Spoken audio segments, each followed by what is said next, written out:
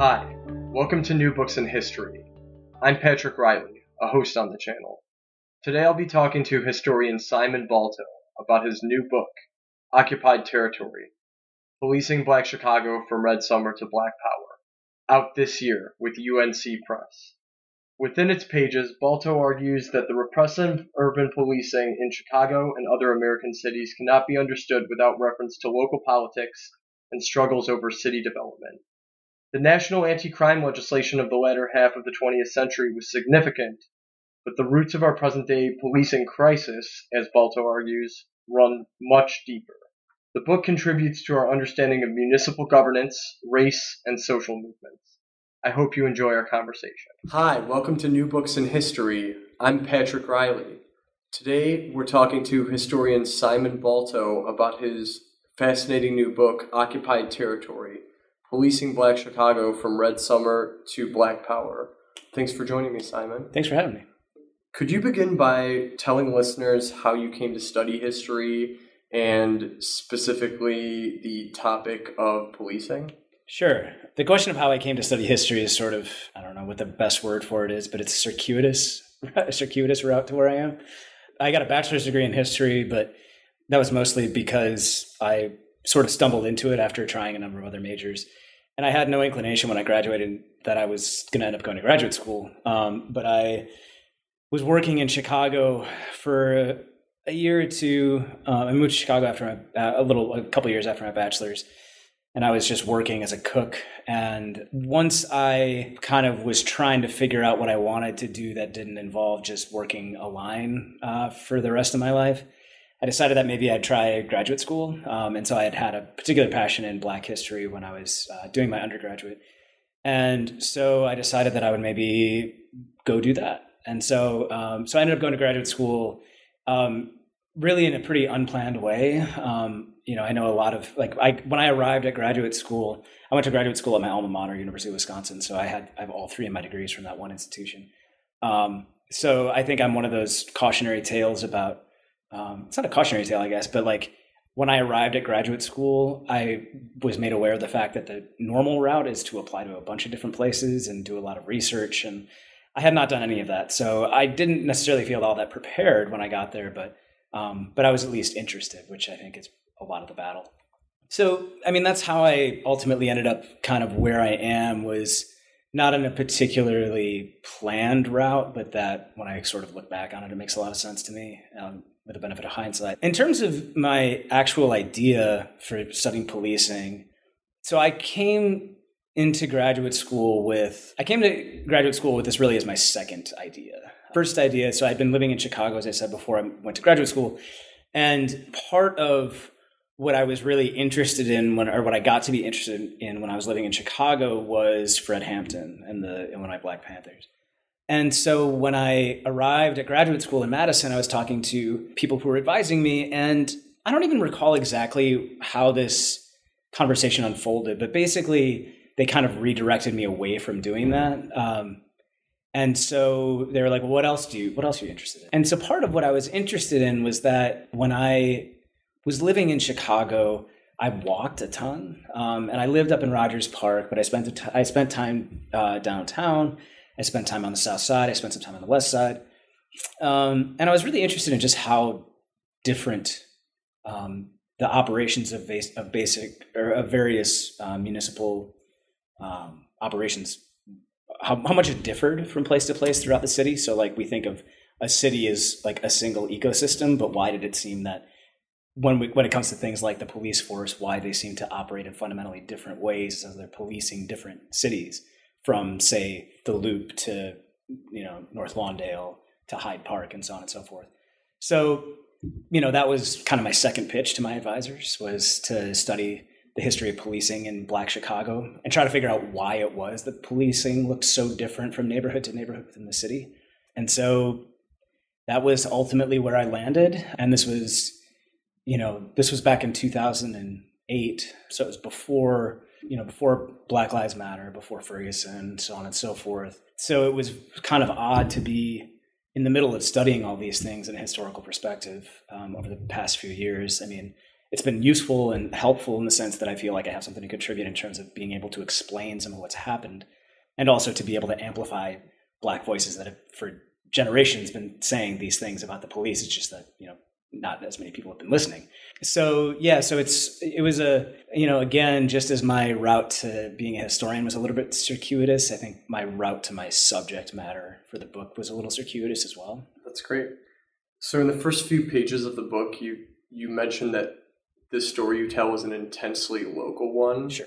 Can you talk about why it's important that you ground your book like that relative to the books about policing and prisons that have been written already? Sure. Yeah, I mean, so, just thinking historiographically a bit, and it's not even just historiographically because so much of the relevant literature is coming from other disciplines, coming from, criminologists and sociologists and so on.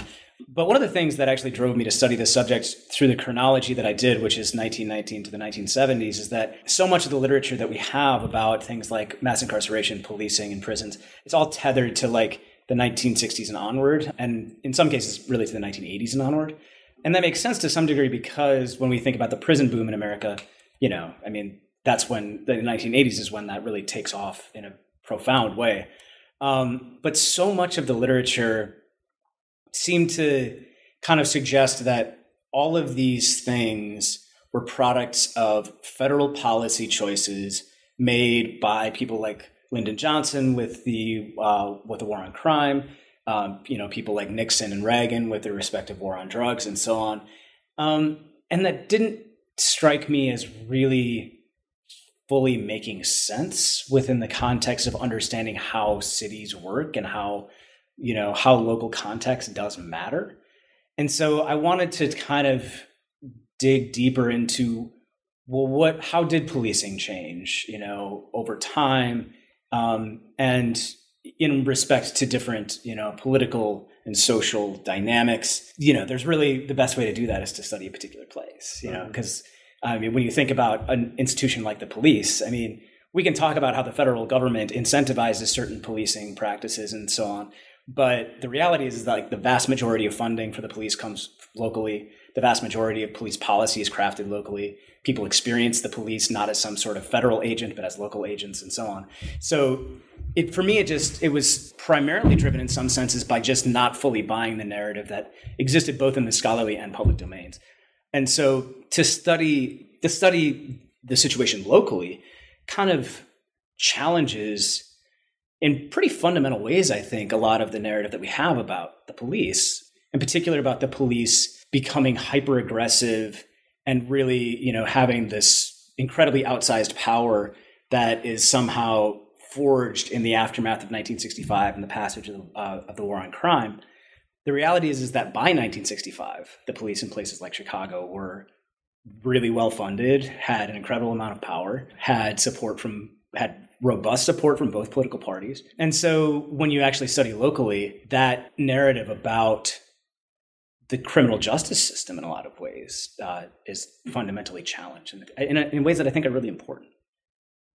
I agree. I think you do a good job of kind of highlighting how, contrary to a lot of that literature, police aren't just an empty vessel waiting to be filled with federal policy. Right. And then they just go and do whatever that prescribes. Right. So I'll move to the first chapter of the book, which addresses the 1919 riots, which has received a lot of press lately because of the 100-year anniversary. Could you briefly outline the riot for people who don't know, and then also describe the relationship between white ethnic gangs, aldermanic patronage, and how that basically resulted in impunity for white rioters? Mm-hmm.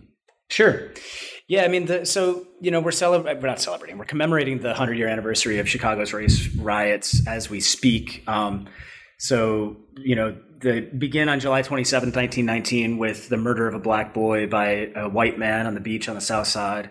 And then when black folks call for his arrest, they approach a white police officer and ask for this murderer to be arrested, and the police officer refuses. And black people obviously take umbrage with that, and that's sort of the context in which the riot explodes. There's obviously, for years before that, there had been, it had been simmering. So As a historian, I'm not inclined to say that something was inevitable, but it was likely that something, that violence was going to explode at some point over something. And it happened to be July 27th, 1919. So 38 people are killed in that riot. It lasts almost a week. Thousands of homes are damaged or completely destroyed. Hundreds of people are arrested, millions of dollars of property damage, and so on. So one of the key stories, I think, in terms of the riot, at least in terms of understanding and thinking about law enforcement, in terms of thinking about whiteness, is that you have the key aggressors in the riot are really, in a lot of ways, these white ethnic gangs that you describe. So a lot of Italian young men, especially, are involved in the rioting as really, really aggressor collectives, essentially. Richard Daley, who goes on to become mayor, was a member of one of these. He never really wanted to publicly comment about his involvement or non-involvement in the riots, but he was certainly likely that he was a member. But one of the reasons that they can do the things that they do in terms of just marauding through the South Side, beating Black people, killing Black people, is because they are also working as kind of political foot soldiers for powerful politicians in Chicago. And so if you connect the dots, the police at this point in time, a lot of police officers owe their livelihoods to politicians because Chicago is so corrupt and it's so embedded in the machine system, both the Republican and Democratic parties. This is before the Democratic Party assumes supremacy in the city. But both the Republican Party and Democratic Party have their own party machinery that's heavily wedded to patronage. And so the way that a lot of cops get their jobs is by knowing the right people. And so they literally owe their livelihood to those politicians. So you have politicians who are very close with these youth gangs. You have police officers who owe their careers to these politicians. And so when these youth groups are out committing extraordinary acts of violence and extraordinary acts of illegality, the police are either explicitly told in some cases, or at least know the writing on the wall that if they go after these youth groups, these white youth groups, that they risk retribution from their political overlords, for lack of a better word.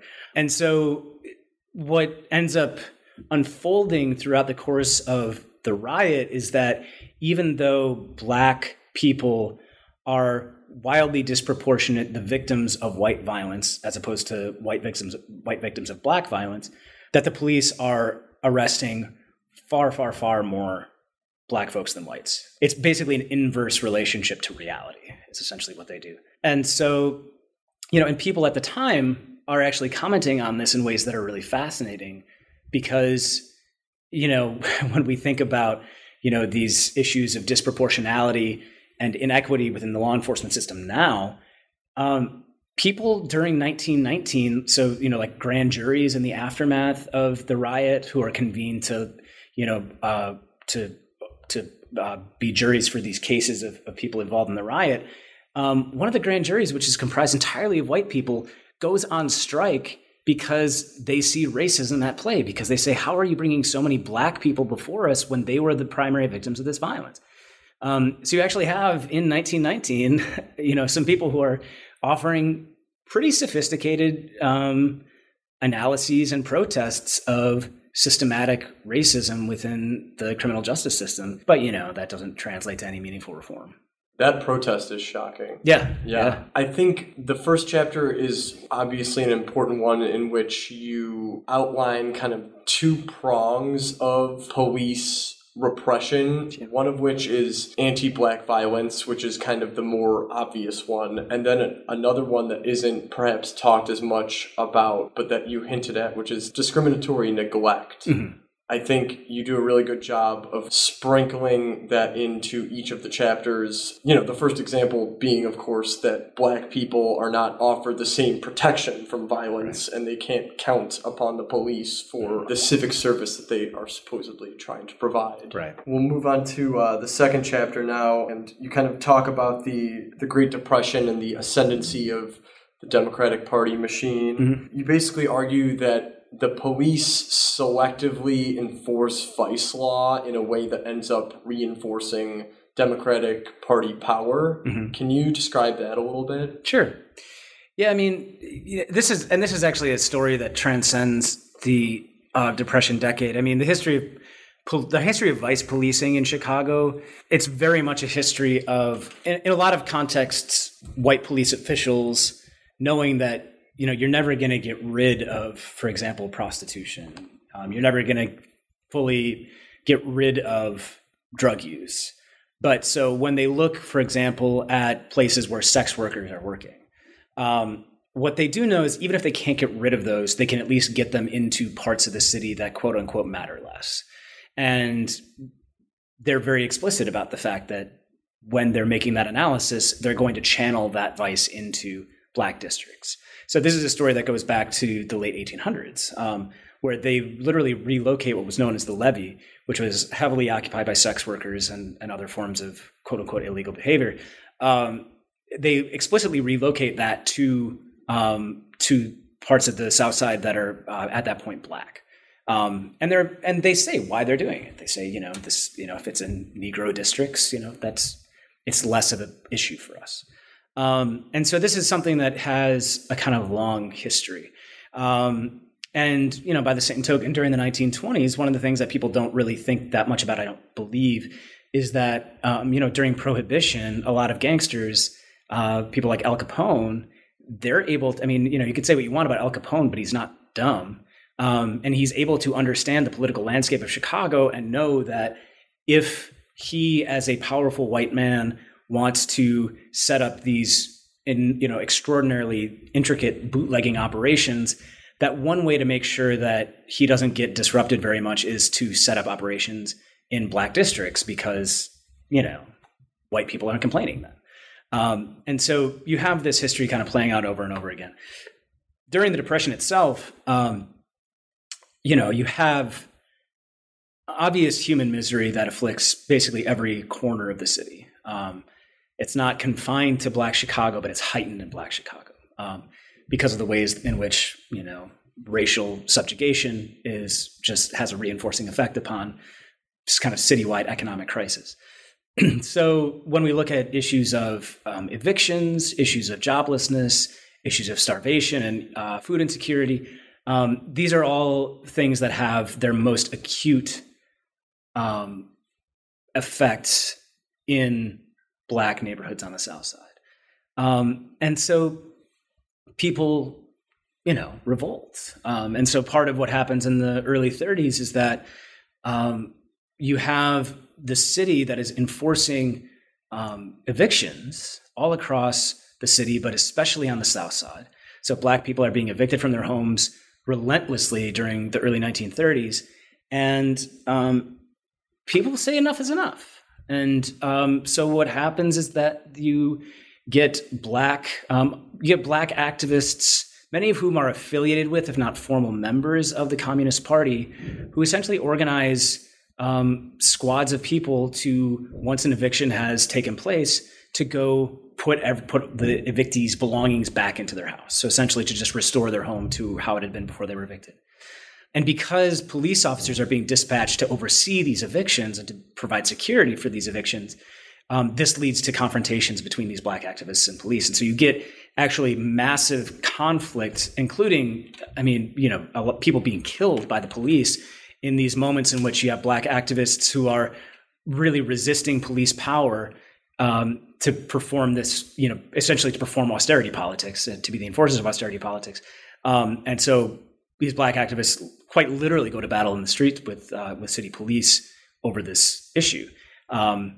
People die. People hang the mayor in effigy in a protest of police brutality.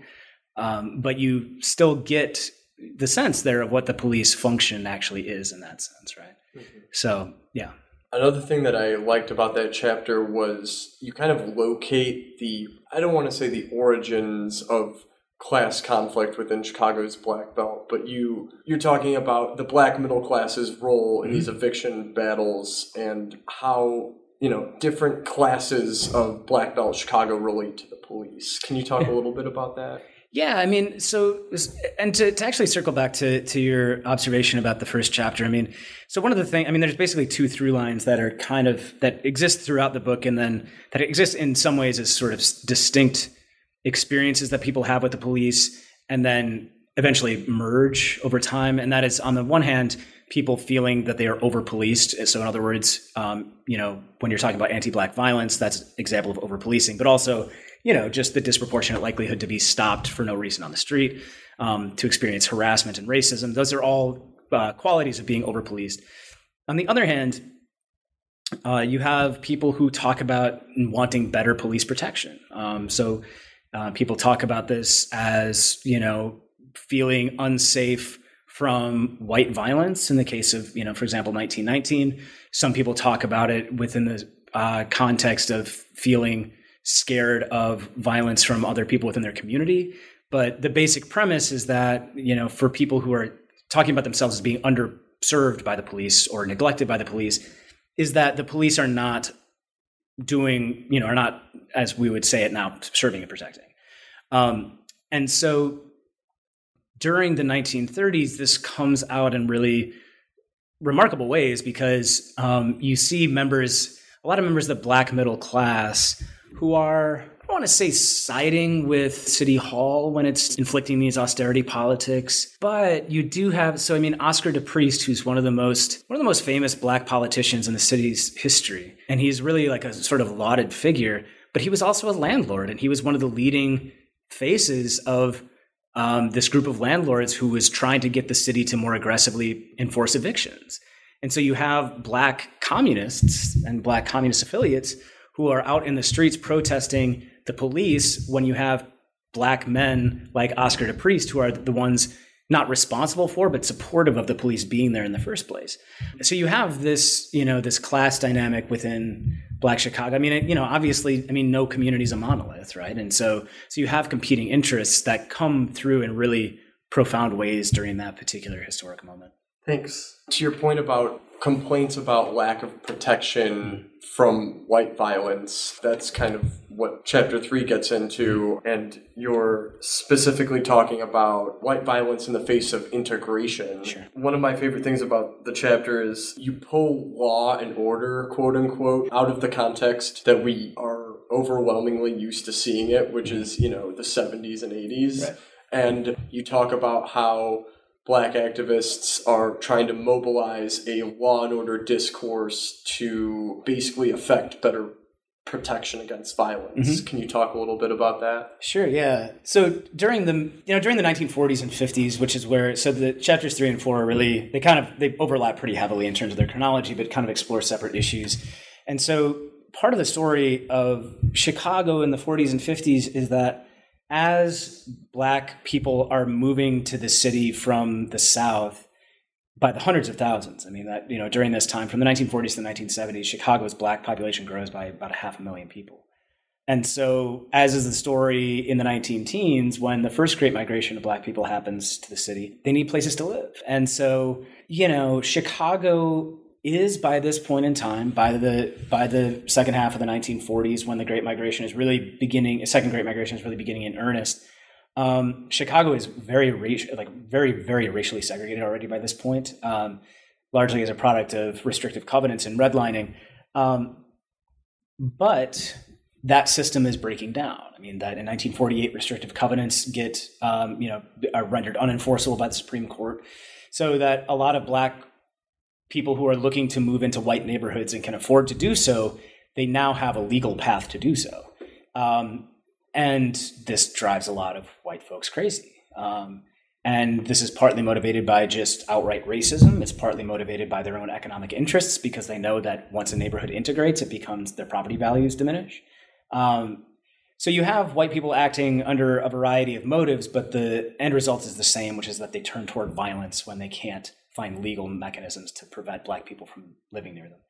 So from the mid-1940s to really the end of the 1950s, you have white people who are committing racial terrorism against Black people. Bombing their homes, bombing cars, beating them, doing all sorts of things. Literally having riots that number in the thousands of people to try to prevent Black people from moving in next door, from occupying city parks in white neighborhoods. It's an incredibly violent time in Chicago's history that no one really talks about. And the reason it's so important to my book is that during this moment in time, white violence is effectively decriminalized. That, when all of this is happening, and again, these are forms of terrorism. I mean, their purpose is, it's violence with political goals. And so when all of this is happening, the police are either actively siding with white mobs, advising them on, best ways to avoid arrest. In some cases, just refusing to arrest, as what happened in 1919.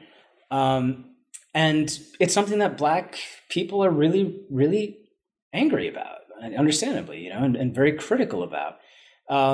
And it's part of this larger pattern that's happening right around mid-century, in which the idea of white criminality, the idea of people who are white being criminals, begins to lose some of its social intelligibility. So that, right now, Khalil Muhammad has talked at length in his own book about, where the idea of the Black criminal comes from. During the middle of the 1900s, Black arrest rates really begin to escalate in Chicago, and at the same time, white arrests begin to fall. And this is partly a product of demographic change, but it's also just the fact that police are changing who they think about as criminal. And despite the fact that they're literally standing by as white people bomb Black homes, throw rocks through Black windows, overturn Black cars, beat Black bodies, as they're literally watching these criminal acts take place, they are actively choosing to not treat that as a criminal act. From 1945 to 1965, the CPD's budget quadrupled and the number of personnel doubled. Mm-hmm. And that just totally throws off the timeline of the punitive turn that we usually hear about, that you were discussing earlier. Right. And the roots of that buildup you locate in, I think, two coinciding phenomena. One of which is the Merriam-Daley election, and the other is the response to the heroin epidemic. Yeah, there's a variety of things that drive this. This local punitive turn. And so you touched on a couple of them. The most important one to hold in hand by far is this ongoing massive influx of Black people to the city. Because that is really in a lot of ways what helps to shape understandings of crime and understandings of public danger and public unsafety, is that people just have a fear of proximity to Blackness. So that's one thing. But in terms of the more tangible things that you're pointing towards, Richard Daley is, I think, unquestionably the most notorious, most famous mayor in the city's history. I think that most people would say that he's probably the most consequential mayor in the city's history. He's just, you can love him or hate him. I think that from my book, you probably get a sense of where I stand on him. But you can't quibble with the fact that he's a man of enormous consequence to the city's history. So when he is first elected mayor, he is up against a guy who's pretty formidable. He's up against an opponent who he'd been a member of the Democratic Party. His name's Robert Merriam. And he had been a member of the Democratic Party, but he was really, really opposed to machine politics. So although him and Daley existed within the same party, they were really, really oppositional in terms of how they understood politics to be an ideal form of politics to work.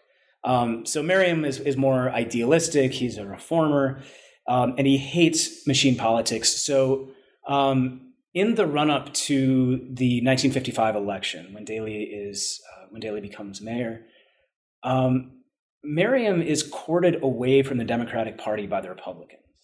And by this point, the Republican Party, in terms of citywide offices, is essentially ineffective. I mean, the joke in Chicago now, it's not even a joke, but I mean, the reality in Chicago now is that, Republicans just in a citywide election just don't have a chance. And that was perhaps not to the same degree true in the middle of the 50s, but it's not far off. So the Republicans court Robert Merriam to challenge Daley as a Republican candidate. And he agrees, and he doesn't win, but he doesn't get trampled in the way that people had expected. And part of why that is that, the Chicago Police Department by this point in time is so just wildly corrupt, and everyone knows it.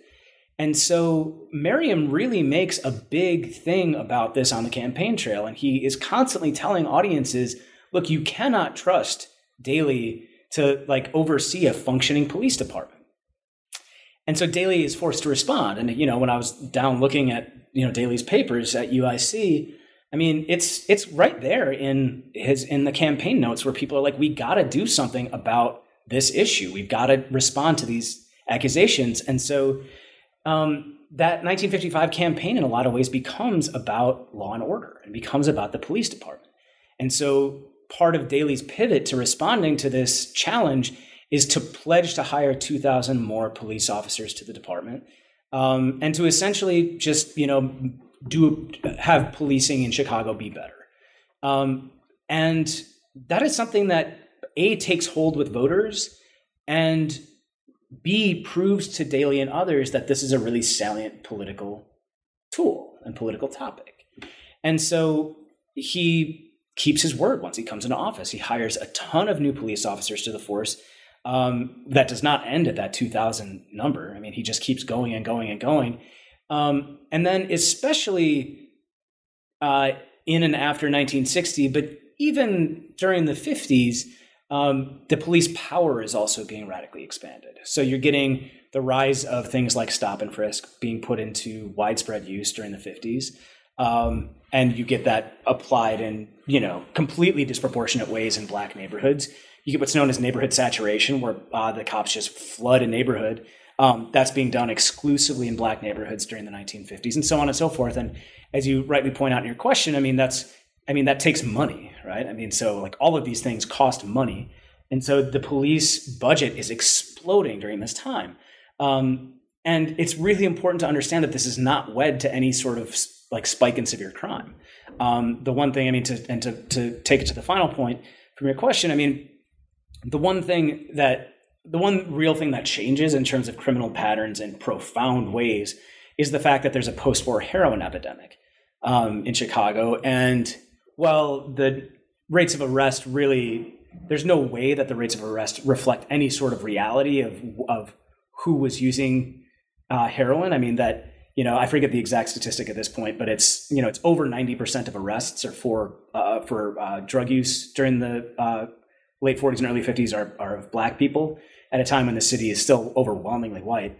But so you have this heroin epidemic that once again is kind of this moment in time where the question of how a crisis is going to be addressed by the city and how the police are going to be enrolled in addressing that crisis, when that really becomes an important question. And the answer is that even though at that juncture, even though police officials themselves are saying that this is really more of a public health crisis than anything, the reality is that the city does not invest in addressing it as a public health crisis. And even though you have police officials and other people in law enforcement who are saying, look, if the best way to do this is to treat this as a medical crisis, as a public health crisis first, but if you can't do that, we're going to have to arrest these people because, if you have addicts, a lot of them are going to, commit crimes to meet their addiction needs and, et cetera. So you have this public health crisis when it hits Black neighborhoods in the late 40s and 50s that is not treated as a public health crisis, but that is instead treated as the first war on drugs in Chicago. And that's actually explicitly what it's called. It's called, the Tribune calls it a war on drugs in 1950 or 1951. And even though everybody's acknowledging that this is primarily a matter of health, it's treated as a matter of crime. Two things are really striking about what you just said. One of which is the awareness of the police, of some police, that of their power to solve social problems, which is something that in my research of the 1980s and 1990s also comes up. And two, the kind of another through line of your book, or at least through line starting perhaps with the fourth chapter, is this use of police reform as a pretense for police growth and police expansion. It seems like whenever there's a public conversation among political officials and the press about police corruption or police misconduct or malpractice or violence, the predominant solution that gets offered is more police resources. It's and more police resources, I think, is the more important factor there, because it's not the more important factor. In certain contexts, it's the more important factor. The reason I say that is that for a lot of people, when they see things like police corruption, they assume that that's something that more resources will help fix.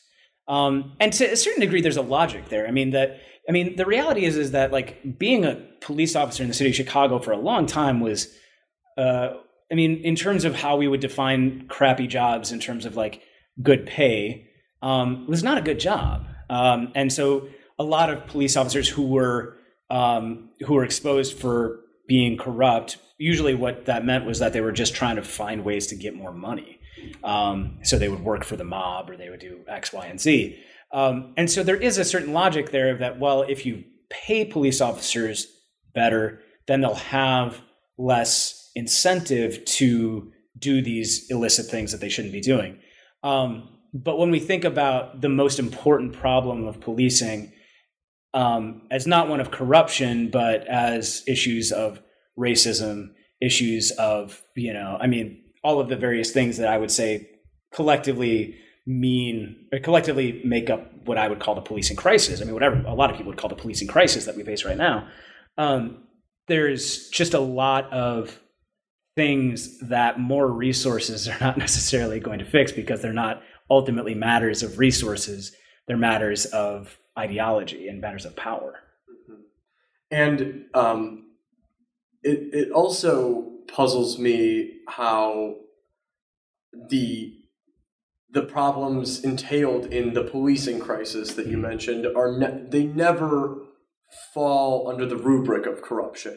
No one ever when people speak of police corruption, it's kind of always narrowly defined as a single or small group of officers pursuing like additional economic gain through like informal economy or crime. And it's never expanded to include beating up black people. Right. Yeah. Right. It's just incredible to me. Yeah. There's actually there was a city commission done at the end of the 1920s, because everybody at this point knew that the police were really corrupt. But so they authored this really, it's a book. It's not just a report. It's a 300-page book, literally called Chicago Police Problems. And nowhere do issues of racism, issues of violence, or anything like that come up. It's all just these issues of like corruption, misorganization, and so on. So, these sort of reformist visions of what policing's problems are that are in need of address for a very long time. Issues of racism, police violence, harassment, and so on didn't even register on people's radars. I think the epitome of that reformist impulse, too, is the subject of the next chapter, which is about Orlando Wilson. Sure. And you almost take like a biographical or like kind of a career biography approach of Wilson in this chapter, which I rather liked because I think that he's a complicated person that not a lot of people have written about. I mean, there's a couple books that either deal directly or indirectly with him. And he kind of exemplifies this image of a dispassionate and responsible police reformer who's going to, quote unquote, professionalize the police, along with structures of police accountability and kind of boosting technological resources, also kind of tags along with it a mandate that police can do whatever they want. Yeah, I mean, Orlando Wilson is he's a very interesting figure. He's by far the most important head of the police that Chicago's ever had. He was absolutely one of the I'd say during the peak of his career, he was probably one of the three most important criminologists in the entire country.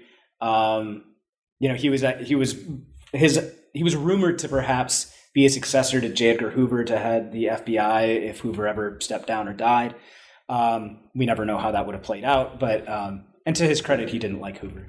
So he's a person of national importance. I mean, so when he was tapped to become the head of the Chicago police in 1960, he was actually working as the dean of the School of Criminology at California, Berkeley.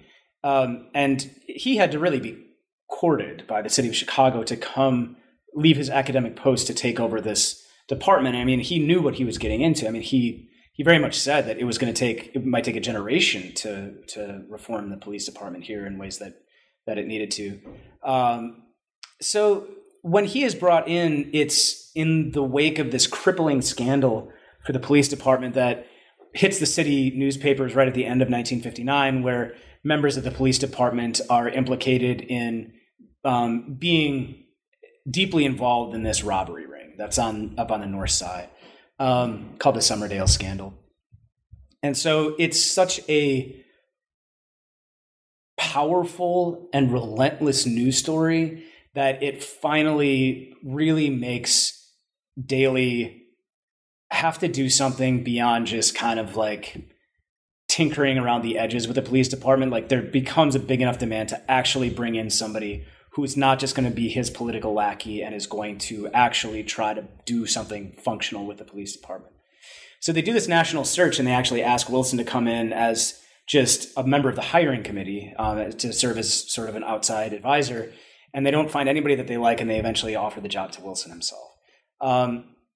He comes in and he does an extraordinary amount of things. And he, without question, is really important in terms of professionalizing the police, in terms of trying to, in terms of streamlining police operations, in terms of modernizing the police. He also very much is a believer in police accountability, where he really is strongly in favor of trying to, weed out the quote unquote, bad apples. But by the same token, he is also very, very much a law and order guy. And when I say law and order guy, what I mean by that is that although by all accounts, I mean, there's nothing in his, there's nothing about him that suggests that he is anything other than pretty liberal when it comes to racial issues in an abstract way. He also has absolutely no time whatsoever for structural arguments about why crime happens. So when he looks at arrest rates in Chicago, when he looks at crime rates in Chicago, which are obviously tethered to police behavior in a lot of ways, he sees that as a sign that Black people are a problem. And so although, again, he is at least outrightly supportive, for example, of the civil rights movement, he also, as part of this general process of modernizing the police, professionalizing the police, he also implements and formalizes really repressive police functions. Pardon me. So, for example, although his predecessor had helped to kind of put stop and frisk on the map in really racially discriminatory ways, It was a really controversial practice that no one was quite sure if it was legal or not. And so Orlando Wilson takes it upon himself to really become the most important lobbyist to the state legislature for legalizing stop and frisk. So he does things like that. He also implements quota systems for officers who work in black districts, where they're explicitly measured in terms of their, in terms of how, quote unquote, how well they're doing their job. That's tied directly to the number of people they're stopping and questioning.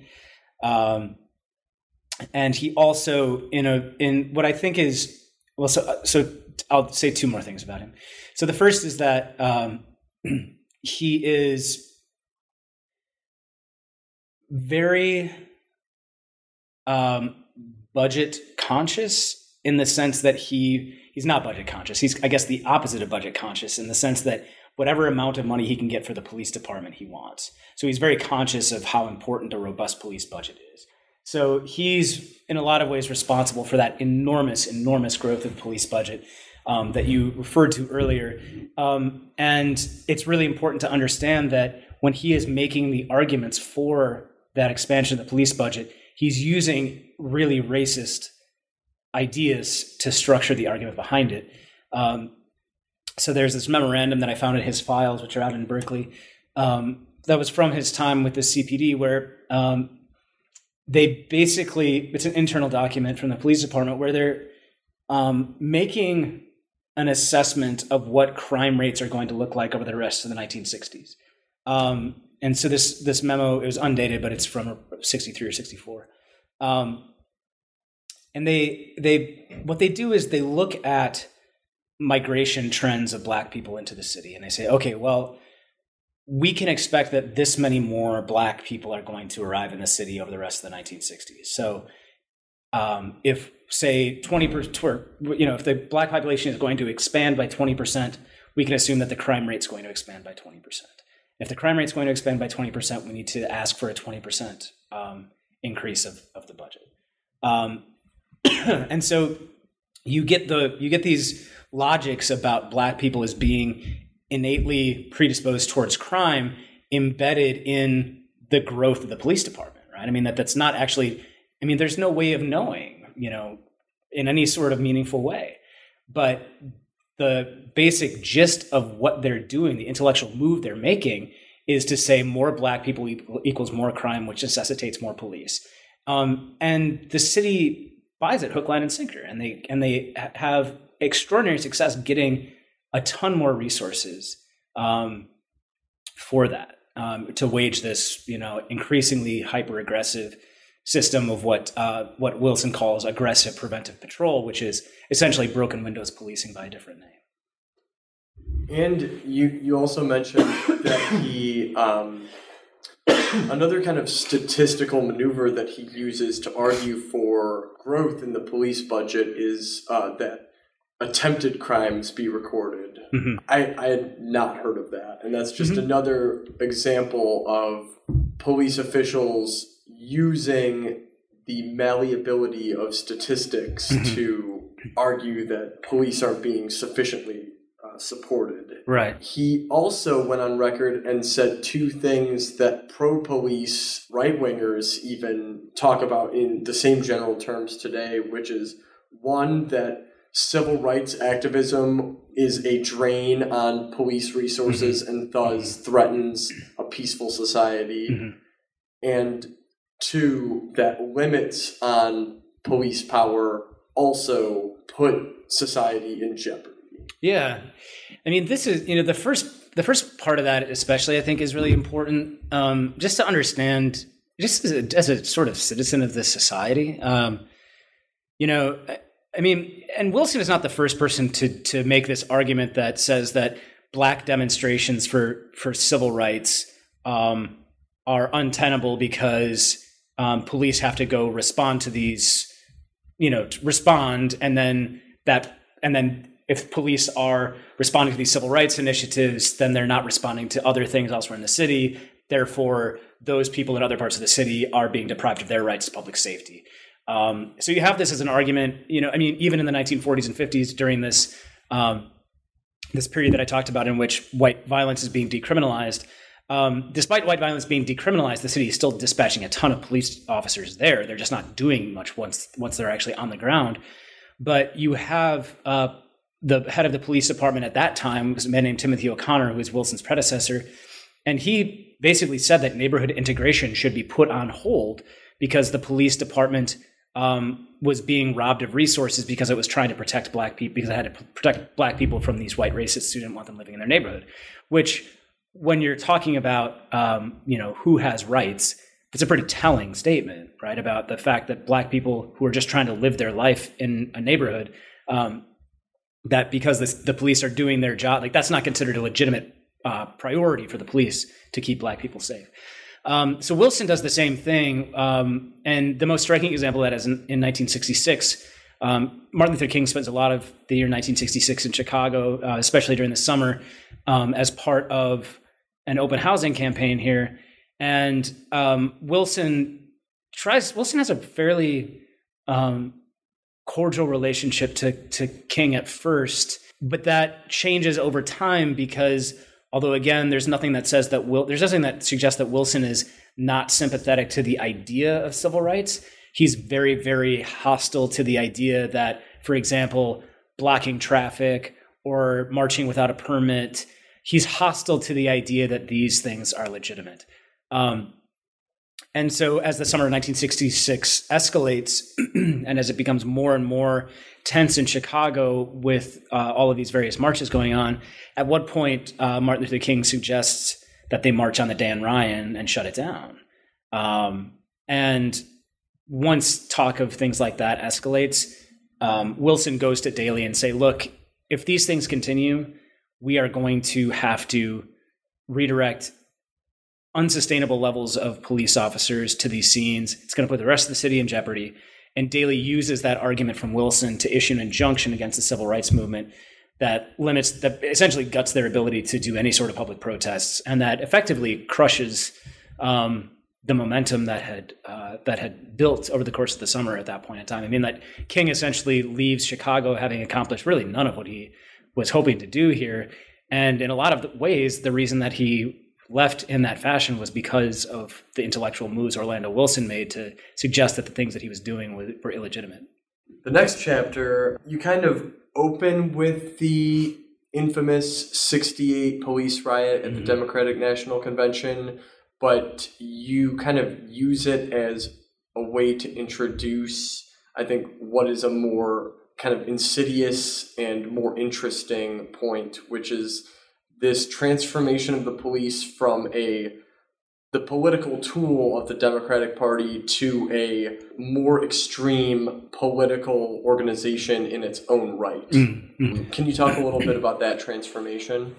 Sure. And I'll try to be brief. So a couple of things are going on there. I mean, so the way that I use the 68 DNC police riot is kind of as a foil. Because the 1968 DNC riot, or police riot, it really has stood out in the kind of iconography of the 1960s as this unbelievable moment of state violence that really reflects the larger 60s. The reality is that the 68 DNC police riot is important in the political history of the United States. It actually tells us very little about what state violence is really like, because, no one's killed at the 68 DNC police riot. And what police officers did there, although it was terrible, and, the violence that they meted out upon, primarily student-age protesters was horrific. It was pretty tame compared to the realities of living under police violence and repression elsewhere in the city for Black people. And part of the reason why I talk about it in that way is that, the 68 DNC riot here, police riot, is given such pride of place that people don't even think about the fact that, just a few months before, a bunch of Black people were killed, a lot of them by police in an uprising in the aftermath of Martin Luther King's assassination, in which the police are rolling around the West Side with, machine guns and using them, So, during the DNC, there was, the artillery that was being deployed in the streets was astounding, but, as a general rule, police were not, just casually firing machine guns into businesses and so on. And so I use the DNC riot in that way to sort of suggest, let's pull back and think about, let's de-emphasize that as really something that tells us a whole lot about policing in the 1960s, in terms of how violence is operative within the police apparatus. But to your point about how it signals this larger kind of shift in police politics, by which I mean the politics of police themselves. Throughout the course of the 1960s, the police a couple of things are happening. Police in general are becoming more and more aggrieved, partly in response to, all of these clashes with civil rights activists where they look really bad, partly because of things like their battles with student anti-war protesters, in which police often look very bad. Part of it is, the language and action of Black Power activists. So over the course of the 1960s, a lot of police are getting increasingly angry and increasingly defensive. And this is leading them towards really, really, really reactionary politics. And this is important both in and of itself, because it's important to think about the repercussions of these public servants having really reactionary politics. But it's also important because it's during this time that police organizations that will later just become unions are gaining not just increasing power, but particular types of increasing power, by which I mean that, whereas prior to the 1960s, most police organizations in Chicago, things like the Patrolmen's Union and so on, Patrolmen's, it's not called the union. Association. Yeah, pardon me. Thank you. Part of mostly what they're doing prior to the 1960s is just doing things like, trying to lobby for better pay. But at the beginning of the 1960s, really what they do is they pivot hard towards fighting against any infringement upon their supposed professional rights. So actually the Chicago Patrolmen's Association becomes the leading opponent of Orlando Wilson, actually. So the Chicago Patrolmen's Association, which represents 9,000 Chicago police officers, by the early 1960s is pretty much an open revolt against Wilson, because Wilson wants to, do things like have an internal investigations division and to try to root out cops who are corrupt. And the actions of these police organizations, things like the Fraternal Order of Police, they just become more and more and more aggressive and reactionary and also powerful over the course of the 60s. And by the 1968 presidential election, the National Fraternal Order of Police invites George Wallace to come speak at their national convention. And as he's going off on these insane conspiracy theories about communists and about Black people and about how, if the police were just allowed to run the country for a while, all its problems would be fixed. As he's saying all these things, he's just getting, standing ovation after standing ovation. And you also get police that are, just straight up aligning with right-wing extremist groups, including the Ku Klux Klan. One of the major news stories from the end of 1967 was the fact that the Grand Dragon of the Illinois Klan was also a Chicago police officer who was recruiting amongst his white colleagues for at least a year by the time that he was exposed.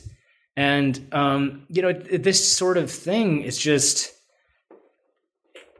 increasingly suggestive of a very, very dangerous, turn in how police officers see themselves. That they are increasingly seeing themselves as kind of partisans in this war for the soul of society. And they see their partners in this war as being among others, some of the most reactionary elements of American society, whether people like George Wallace or organizations like the Klan, which I think is a really, really cautionary story. Absolutely. I think the police, and there are examples from the time that you're speaking about and our present moment in which the police are kind of the most obvious overlap between mainstream conservatism and the far right. Mm-hmm. So that's very interesting. We'll wrap up shortly, but the last chapter, you get to talk about your original interest that you brought to grad school, which is the Black Panther chairman, Fred Hampton, and his assassination by Chicago Police Department, but then discuss the different ways that Black activists have, with more or less degrees of state involvement, tried to reckon with violence in their own communities, which I think is one of the most vexing questions in the carceral state literature, and something that people like Michael Jabin Fortner and James Foreman Jr. have tried to reckon with, and something that I think you discuss pretty deftly here. So could you talk about some of those competing attempts? So in 1969, Fred Hampton, who's 21 years old, is assassinated in his bed by the Chicago Police Department, in coordination with the FBI and in coordination with the Cook County State's Attorney. When that happens, it's in some ways for a lot of Black people in Chicago, and I would say for most of Black Chicago. I mean, the Panthers were, before his assassination, were obviously a controversial presence even for a lot of Black Chicagoans. That plenty of Black Chicagoans thought that the Panthers were going too far with their rhetoric and so on, even though they very much enjoyed and appreciated the survival programs that the Panthers were putting in place, things like free breakfast for children and so on. But suffice to say that the Panthers did not have a majority share of support from the Black community prior to the entirety of the Black community before his assassination. But his assassination for a lot of people is, to some degree, a version of what Adam Green, who teaches at the University of Chicago, what he has called a moment of simultaneity, which is kind of this moment in time in which a particular event has a transformative impact on the kind of the consciousness and self-awareness of a group of people. And so the context in which Adam uses it is within the context of, he uses it a couple of ways, but the one that comes most to mind is in the lynching of Emmett Till, where it sort of just catalyzes, it's sort of a cohering moment in particularly for Black Chicago, but obviously for Black Americans elsewhere as well.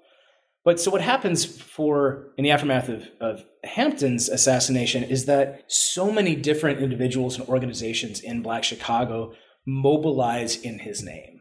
And they mobilize in all sorts of different ways, whether that be, to provide more robust relief for victims of poverty. A lot of organization, the most pronounced way is they mobilize in his memory to challenge police authority. And, this becomes a kind of shocking wake-up call for a lot of people about the extent to which the police will go to neutralize opponents. But part of what is coming out of that milieu in the early 1970s is that you not only have organizations that are mobilizing in Fred Hampton's name to challenge and curtail this sort of out-of-control police power, but you also have other members of the community and indeed people who also are wanting to challenge police power, who are arguing that the police are still not serving Black communities well enough. So that the police are willing to go assassinate somebody like Fred Hampton, who's doing a lot of good for the community, but by the same token,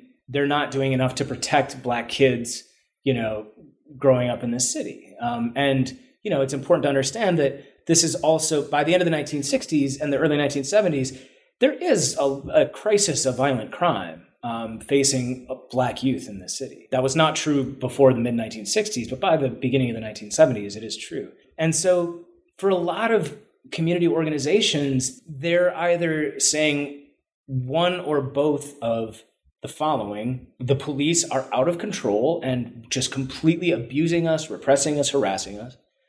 And on the other hand, police are nowhere to be found when we need them, and they are completely abrogating their responsibilities to us as taxpayers to perform their supposed job of ensuring public safety. So what's important and interesting about the people who occupy that latter group, the people who are saying, look, the police are just not serving us as taxpayers and they should be doing more, is that it's very, very uncommon for them to hold that opinion while also saying that the police are doing a good job on the other hand, right? I mean, so that there are very few people who are saying, okay, well, the police should be doing more, but we also appreciate the way that they treat us in the everyday context of our own lives.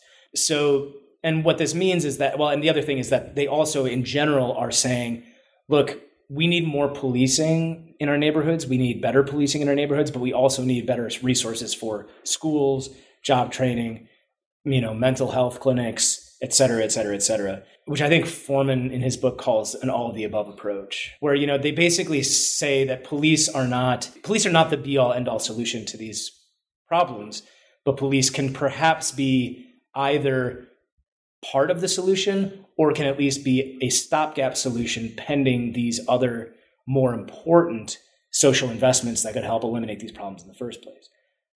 So you have kind of this complex cauldron of Black politics surrounding the police in the early 1970s, a lot of which is driven out of severe outrage and grief over the assassination of Fred Hampton, but also just the numerous dozens and dozens and dozens of Black deaths at the hands of the police at the end of the 60s and early 70s, and anger over things like stop and frisk. So you have a lot of people who are talking about those sorts of things, and at the same time, you have a lot of people who are just saying the police are not doing enough to keep us safe. But the one common thread that kind of binds them all together, even though they might seem competing at first blush, is the fact that what they all share is an acknowledgement that the police just don't work well for them. I think a lot of the questions that both of those parties asked were left unresolved in Sure. the 70s. You kind of connect those questions to the policing crisis that you mentioned earlier Mm-hmm. that we are currently embroiled in. Right. I think that the most compelling thing I think that comes out of that conversation that's happening in the early 1970s is the campaign for community control of the police, which originates with what's left of the Black Panther Party, but it also weaves together this patchwork fabric of community organizations from all sorts of racial and ethnic and religious backgrounds from all across the city of Chicago in the early 1970s to basically try to establish a movement to get community control of the police, which essentially means that rather than there being a Chicago police department, there would really essentially be like an Englewood police department, and the citizens of Englewood would decide what policing should look like in that neighborhood, and the same thing for Uptown and so on. So basically, that specific neighborhoods are able to determine what their needs over public safety are, rather than say somebody who occupies City Hall and who lives in Hyde Park or who lives in the Gold Coast or something that has no real connection to, say, North Lawndale or to Englewood, that person at City Hall, that City Hall bureaucrat who doesn't have any idea about the lived experiences of people who live in those neighborhoods, that they actually get to determine what policing looks like. And that would include hiring power, firing power, and so on. And so the Panthers lead this charge to try to get this community control initiative on the ballot in the early 70s. And it ultimately fails, but it's one way to conceive of how the conversations that you and I are talking about right now, how they could potentially be resolved, right? I mean, that perhaps if you take the policing mission even more localized than this gigantic space that, is defined by city limits, and instead think about it more as a neighborhood enterprise that is able to be more nimble and responsive, perhaps, and importantly, more accountable. That perhaps that is some way to go about resolving these questions, because we don't have a historical example of this in action, really. Who knows? And I think that probably a lot of people who do fall into that abolitionist wing of politics would say that that's probably, you're probably still going to see those same problems just replicated just at a smaller scale. Mm-hmm. So who knows? But I mean, I do think that's one that's really the moment that I end the book on, and before the epilogue is talking about that movement as perhaps one way to think about how this could play out differently. I think offering answers to these questions would be perhaps a little bit harder than problems you tackle in the book. Right. But in any case, I want to thank you for writing such an interesting and important book. Thank you. I think one that points us in the right direction as far as questions we need to ask ourselves about the study of cities and the study of municipal politics and also the future of organizing in Chicago and elsewhere. Sure. Before I let you go, I'd like to hear about your next project or what you're working on now. Sure. Yeah, I'm juggling two projects. So the first of which, and you alluded to this, I went into graduate school wanting to do a biography of Fred Hampton, and I ultimately wrote this book, and I wrote the dissertation version of what became this book instead of that. And so one of the things that I'm doing right now is turning back towards doing that true biography. There's been some fantastic scholarship and fantastic stuff written about Hampton. Jacoby Williams wrote a book about the Illinois Panthers. The lawyer for Fred Hampton's family, Jeff Haas, wrote a kind of a memoir about the trial of the people who killed him, and that took place here in Chicago, obviously. But I still think that this is a life that is deserving of just its own kind of focused look and analysis. And so that's the big book project I'm doing right now, and I've been making, I would say, quite a bit of headway with it this summer, which has been nice.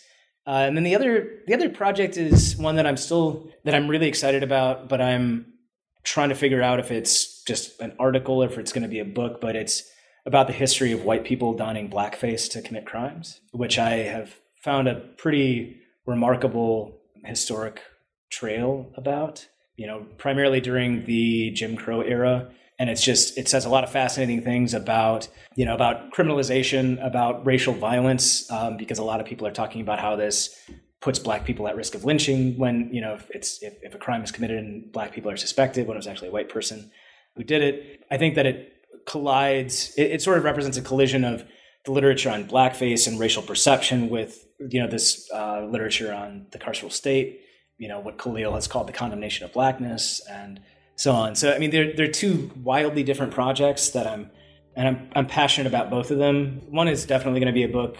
The other, I'm still figuring out what form it'll take. Well, I look forward to reading both of those. Cool, thank you. Thanks for sitting down. Yeah, thank you.